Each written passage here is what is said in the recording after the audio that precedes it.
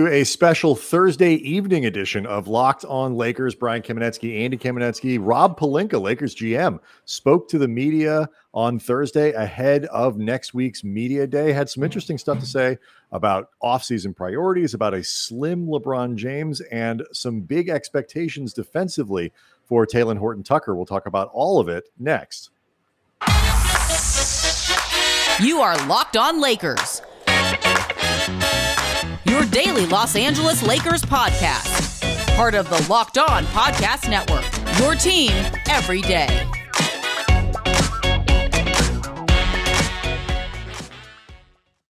I want to let you know that Thursdays on the Locked On NBA podcast, Jackson Gatlin and Matt Moore are telling you whose NBA stock is up and who is down. Follow the Locked On NBA podcast today on YouTube or wherever you get your podcasts.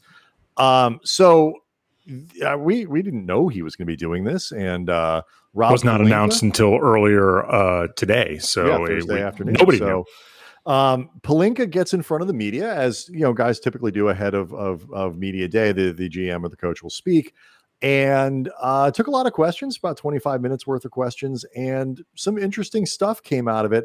Let's start with just what he had to say about offseason priorities, because that obviously frames everything that the Lakers ended up doing. He laid out three of them. The first one, find another primary ball handler. That's basically, I would say, a redo on last year's number one goal, which was find another primary ball handler, and filled that with Russell Westbrook. Shooting was number two. And the third one was pretty interesting too. Get back to the old center model. He talked about going back to having what they had a couple years ago, defensive, rebounding oriented centers, which explains, at least to some degree, the Dwight Howard return and the acquisition of DeAndre Jordan. Which parts of that you want to kind of get into? Because I thought particularly numbers 1 and 3 were particularly interesting. Yeah, I mean, obviously, another primary ball handler is Russell Westbrook. I mean, yes. you don't find guys in the league who are, more dominant on the ball. Saying that without any disparaging context to it. I'm just saying. No, I mean, the guy's averaged over 10 assists a game in like 5 of the last 6 seasons or something. He is a ball handler. Right. He is a ball handler. He is ball dominant. He creates for others. He can run sets, all of that stuff. And that's obviously something that they were looking for with Westbrook. And, they made a very, very major, roster complexion changing move in bringing in Westbrook. But what I also thought was interesting too is you could look at that in a, not to the same degree, but still notable context of bringing in Kendrick Nunn and what they are hoping for in THT. Because when Kendrick Nunn is out there, depending on the way the breakdowns of the second unit, where you and I both anticipate he's going to end up playing, the way those shake out, he could be a primary ball handler in those groups. Talen Horton-Tucker could potentially be a primary ball handler in those groups. I disagree with it. Push a little bit back on that. See, what I think I'm looking forward to seeing in those moments, like let's say you have neither LeBron nor Westbrook on the floor at the same time, which I'm not sure how often that's going to happen, but it'll happen at least sometimes. In those positions, theoretically, AD's out on the floor. But I mean, Nunn is not a classic point guard. No, I agree, but he's a ball handler. You're right. But like in terms of a ball handler or distributor, an offense initiator paired with THT. Like, I think if they can get mileage out of a lineup like that with AD and let both of the, Westbrook and LeBron rest or something, like there's going to be a need. I think you're right to find alternates beyond LeBron and Westbrook, and that's where Nunn certainly could. And THT, I think they really are hoping can fill that role and let Nunn be more of a scorer in that kind of combination. Sure, but the point I was making though is just the idea that the Lakers over the last couple of years have had certain guards that, all things being equal, you really don't want handling the ball that much at all. Danny Green comes to mind. KCP often came to mind.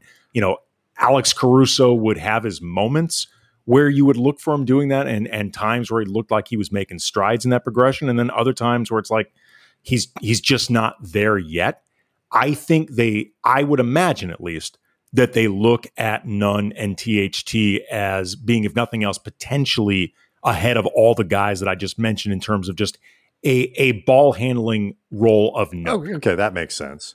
Yeah, and obviously though, the way that they attacked question one with acquiring Russell Westbrook impacts number two, which is it increased the impetus to find shooting in every way. And we don't know yet if they solve that problem, if there's going to be enough shooting to go around Westbrook, just because of the spacing issues that Westbrook's presence creates. It's not, this is obviously something we've talked about in the offseason and we'll continue to talk about. What you cannot accuse the Lakers of is ignoring the problem. They certainly went out and threw everything they possibly could at it with the idea of, you are limited in to some degree with what you can spend. You can't just go out and get anybody. It's got to be minimum guys, or in the case of none, your taxpayer mid-level.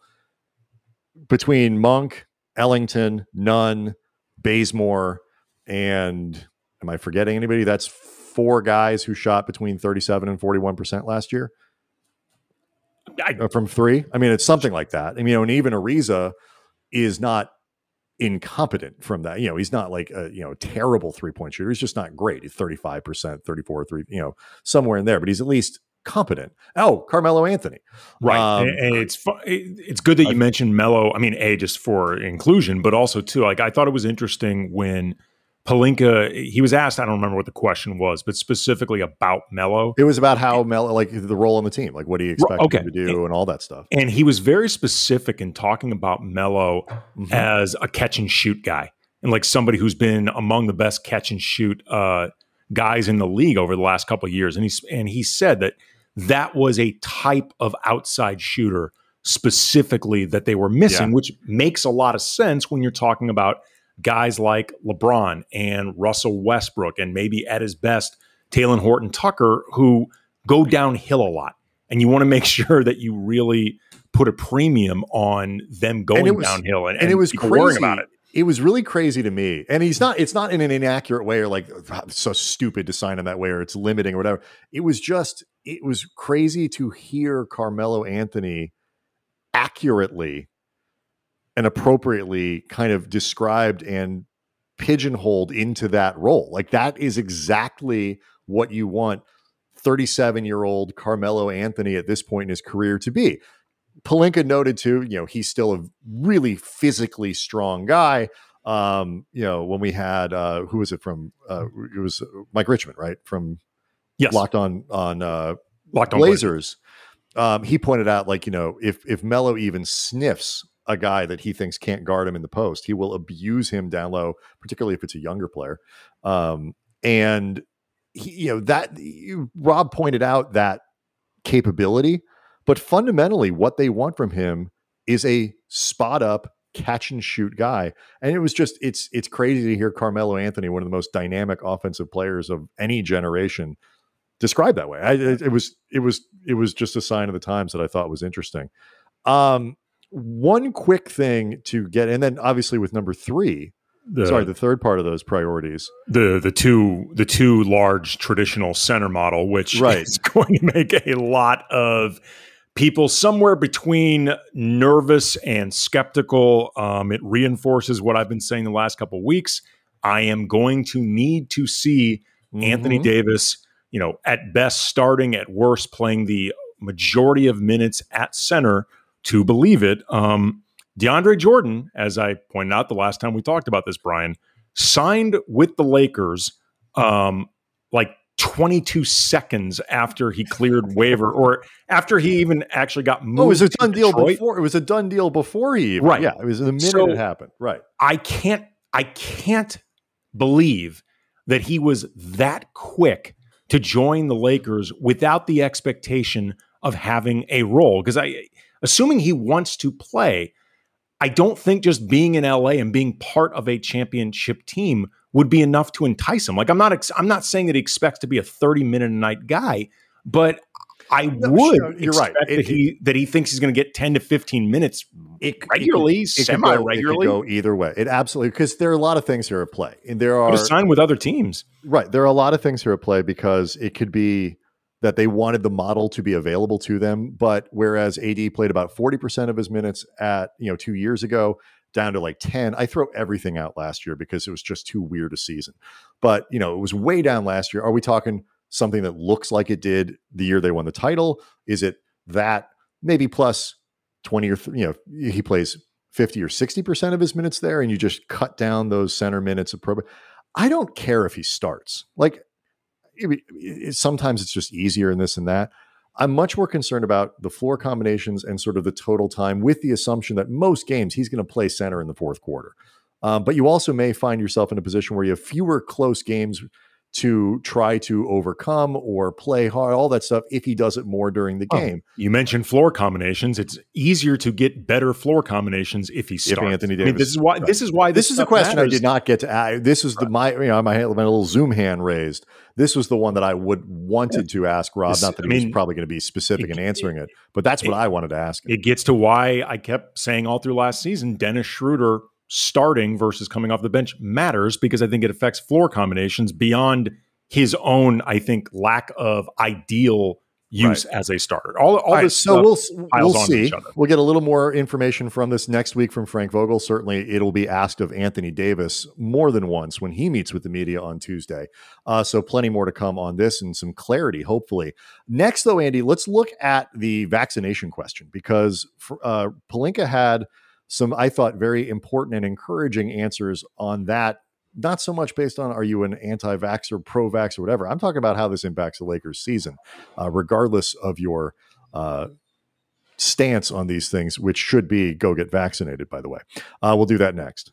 Locked on Lakers brought to you by Sleeper. In 2018, the fantasy sports experts at Sleeper realized that fantasy basketball was broken. Games were won and lost based on which players had more scheduled games that week. It made no sense. It required very little strategy. So in 2020, Sleeper released a brand new way of playing fantasy basketball. It's called Game Pick, and it's only available on Sleeper. In Game Pick, owners pick a single game per week for each starter to count towards their team's total score, ensuring an even number of games played between opponents. So there's no more losing sleep because your opponent's players had more scheduled games to play in that week. No more giving up halfway through the season because, man, there's so much busy work to account for, and that's not fun. And it's like, you got a life. But in Game Picks, you pick one game per week for each player based on player matchups, home versus away, opponent's defensive ranking, pace of play, yada, yada, yada. They offer redraft, they offer keeper, they offer dynasty, and you are going to love Game Picks. So download the Sleeper app, start a league with your friends today. You will not be disappointed. Hey, Andy, does this sound familiar to you? You've got one device. No, let me finish. Okay. I'm not there yet. You've got one device that lets you catch the game live, another that you stream on your favorite shows. You're watching sports highlights on your phone. You've got your neighbor's best friends, logins, girlfriends, husbands, cousins, something or other for like the layer login to pirate some sort of channel that you can't otherwise get. Now answer. Does this sound familiar to you? Yes, Brian, it does. Now, I want to tell you then about a simple way to get all that entertainment you love without the hassle, and a great way to get your TV together. It's called DirecTV Stream. It brings your live TV and on-demand favorites together like never before, so you can watch your favorite sports, movies, and shows all in one place. That means no more juggling remotes and no need to buy another device. It just occurred to me, like anybody listening to this would think we would probably have had this conversation more casually, but we never have. It's only right now I'm introducing this idea to Once this podcast ends, you and I have absolutely no interest in what is going on in each other's lives. No contact or anything. So anyway, no juggling remotes, no need to buy another device ever again. And the best part, no annual contracts. So get rid of the clutter and the confusion and get your TV together with DirecTV Stream. You can learn more about it at directtv.com. That's directtv.com. Compatible device required. Content varies by package. People, by the way, should be aware of that, because when our parents, for example, come in town for the holidays, all of the planning that we do for those weekends, it's going to happen on this podcast. Yes. We won't be doing it. You'll be very excited to learn the Thanksgiving menu. Yes. Vaccination, as we are learning in California, is a very important issue for getting your team on the floor, as Andrew Wiggins currently is not going to be able to play any home games for the Warriors. Because the rules are you have to be a vaccinated employee to show up in the building, and up in San Francisco and down here. I mean, and, he's not. Glass half full. There's only 41 of them. That's right. But I don't know if he could play in LA either. I'm not sure about Sacramento. So we're really starting to get into a fair amount of their schedule.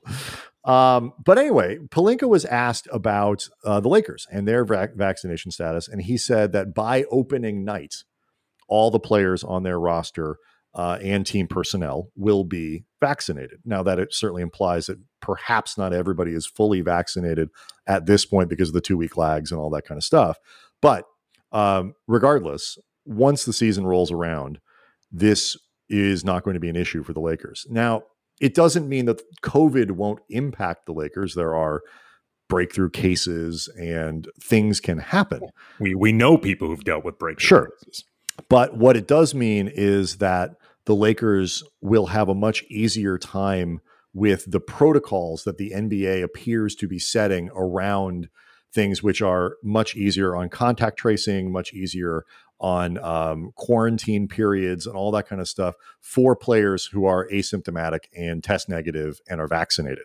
And so while they might lose individual players, the Lakers much more likely now to not have any issues, both with the state of California, but also with the NBA, which is great to see. I mean, I think this will be the case for most teams across the league, but it's still nice to see.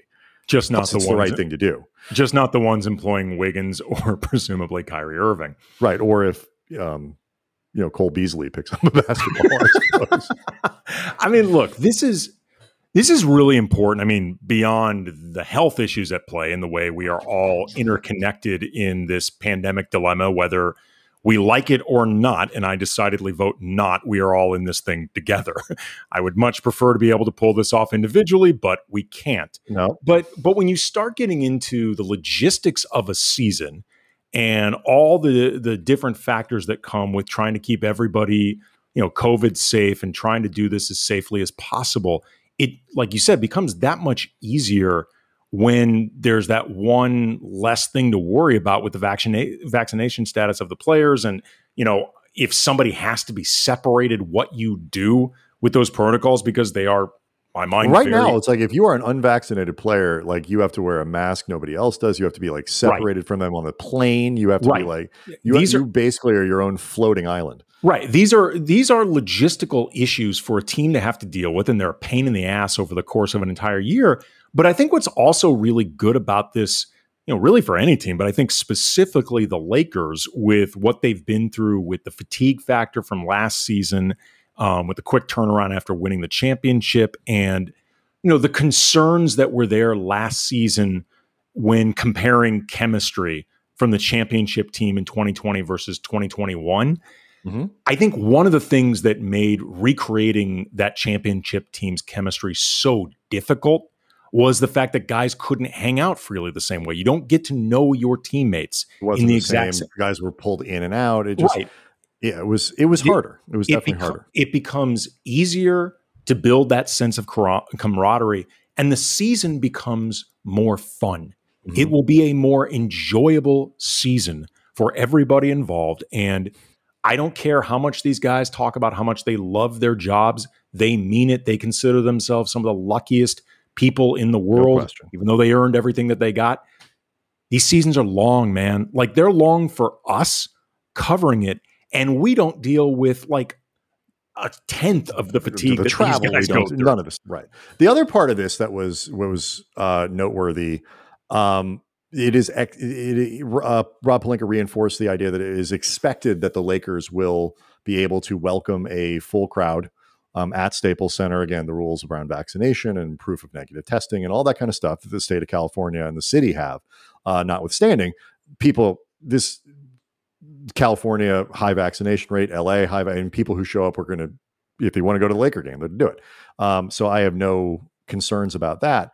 The Lakers are going to play in front of a full house. And I think as much as any team in the league, they suffered from that. Like, that was a problem for them last year. It is difficult, and Pelinka talked about it, to get the energy up. Players talked about it. They will get a boost playing at home this year that they did not have last year. And particularly early, that's important because they play a ton of home games early, as they do in most seasons, to get off to a good start that gives them the flexibility to do things over the course of the season. Rest guys as needed, try lineup combinations. Getting off to a good start is important, and it will be easier for them to do it They will be energized by having a crowd in the stands. It is not an insignificant, just sort of platitude for the fans to, talk about how much we love our guy. Like, it really does make a difference. And so that is another thing that if you're kind of sort of factoring in how you think the Lakers might play early, the idea that they're going to have a crowd in front of them is definitely something to look forward to.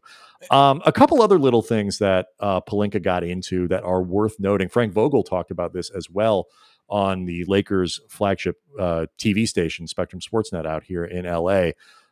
THT, Talen Horton-Tucker, specifically though, Andy, the defensive work that they are hoping to see from him this year. We'll talk about that next. Locked On Lakers brought to you by Built Bar, the best tasting protein bar ever, covered in 100% chocolate, soft, easy to chew, and they are healthy. They're great for health-conscious people, whether you're trying to lose or maintain weight. They're low calorie, they're low sugar, they're high protein, they're high fiber. They are great for the keto folks, and as always, taste. You've got the 12 original flavors like raspberry, coconut almond, salted caramel, banana bread, new flavors including cherry barcia, lemon almond cheesecake, cookies and cream. They're perfect for someone like me who doesn't want to feel bored like you're eating the same damn thing over and over and over. You've got really cool, unique, fun taste combinations. So go to BuiltBar.com, use the promo code LOCK15, you get 15% off your first order. Again, promo code LOCK15 for 15% off at BuiltBar.com. Football is back and better than ever, Andy. We're looking at week 3 already, and all eyes are on the gridiron as teams are fully rolling now into the football season. And as always, BetOnline is your number one spot for all the pro and college football action this season. New updated site, new interface, Andy. Even more odds, props, and contests. BetOnline.ag. It continues to be the number one source for everything football. So head on over to the website or use your mobile device to sign up today to receive your 100% welcome bonus. That's double your initial deposit just for signing up. Don't forget to use the promo code NFL100. So from football, basketball, boxing, right to your favorite Vegas casino games, don't wait to take advantage of all the amazing offers available for the 2021 season. Bet Online, it's the fastest and easiest way to bet on all your favorite sports. Bet Online, your online sportsbook experts. So, Andy, whether you're talking about Frank Vogel on Spectrum Sportsnet earlier this week or Rob Pelinka on Thursday afternoon, both of them asked about THT, and Vogel wasn't even asked. Like if you go into a podcast, no, this was unprompted. It was unprompted. Brought this up, and they both talked about his defense and the potential for THT to make an impact on that side of the ball more than what he did offensively and all that. And I think for me, this is sort of motivated by two things. First, I think they believe that he has the defensive tools. He's got 45-foot long arms. He's a good athlete. He's strong. He's a big kid. He's just not tall. And so I think they believe the physical tools are there. If you look at some of the numbers that, Tim over at bbballindex.com, Cranjis McBasketball puts out, they like some of his perimeter numbers are not bad as an on-ball defender. It's more the spatial awareness. So I think they have the tools, but also too, Andy, this is his path to have the largest impact on the Lakers this year, because this is what will keep him on the floor to do all the other stuff that gets people excited about THT's game. Yeah, I mean, the fewer reasons that there are to take a developing player off the floor, the better the chances are that he stays there. And with THT, like, he doesn't have to be a stopper right now. As much as I think it was Frank Vogel talked about, like, guys, including Alex Caruso and KCP, and even to a lesser degree, Kuzma, Dennis Schroeder, what you lose defensively, Talen Horton-Tucker being asked to make up for some of that. I don't think there is any anticipation that he could be the type of stopper or playing that type of really high leverage individual assignment role that you had with Caruso or KCP especially. But what they do need to have happen is THT being able to stay on the floor without doing any harm. Like, he can't keep getting back cut constantly. Like, what you mentioned before, like spatial awareness, I would just expand it to just awareness of everything happening on the floor that does not involve the guy directly in front of his face. And by the way, when you're 20 years old, of course, this is the stuff that is hard. No, this isn't NBA. Being critical of THT. It's just somebody has to do this. Like, somebody has to help pick up that defensive slack. Like, we used to talk about this with Kobe all the time. Later in his career, before, pre-Achilles, like, in between, say, peak Mamba of 2006 to 2013 when he tore the Achilles, there were a couple years where Kobe's defensive reputation was more reputation than result. No question. But at the same time, like, there was an understanding that Kobe was getting up there in age. He still had a lot of responsibility, and there's only so much you can ask of him to be a true two-way player over the course of an entire season, however long they go into the playoffs. And that's fine.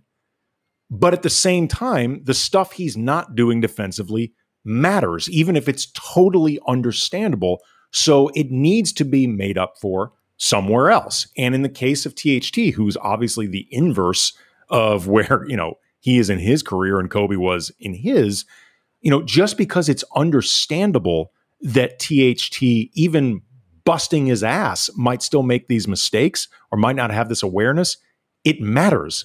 Even if it's understandable, it still matters. What they need is predictability. They need to know what where are his shortcomings, and those shortcomings, if they're repeated over and over again, even if they're problematic, can be compensated for by other.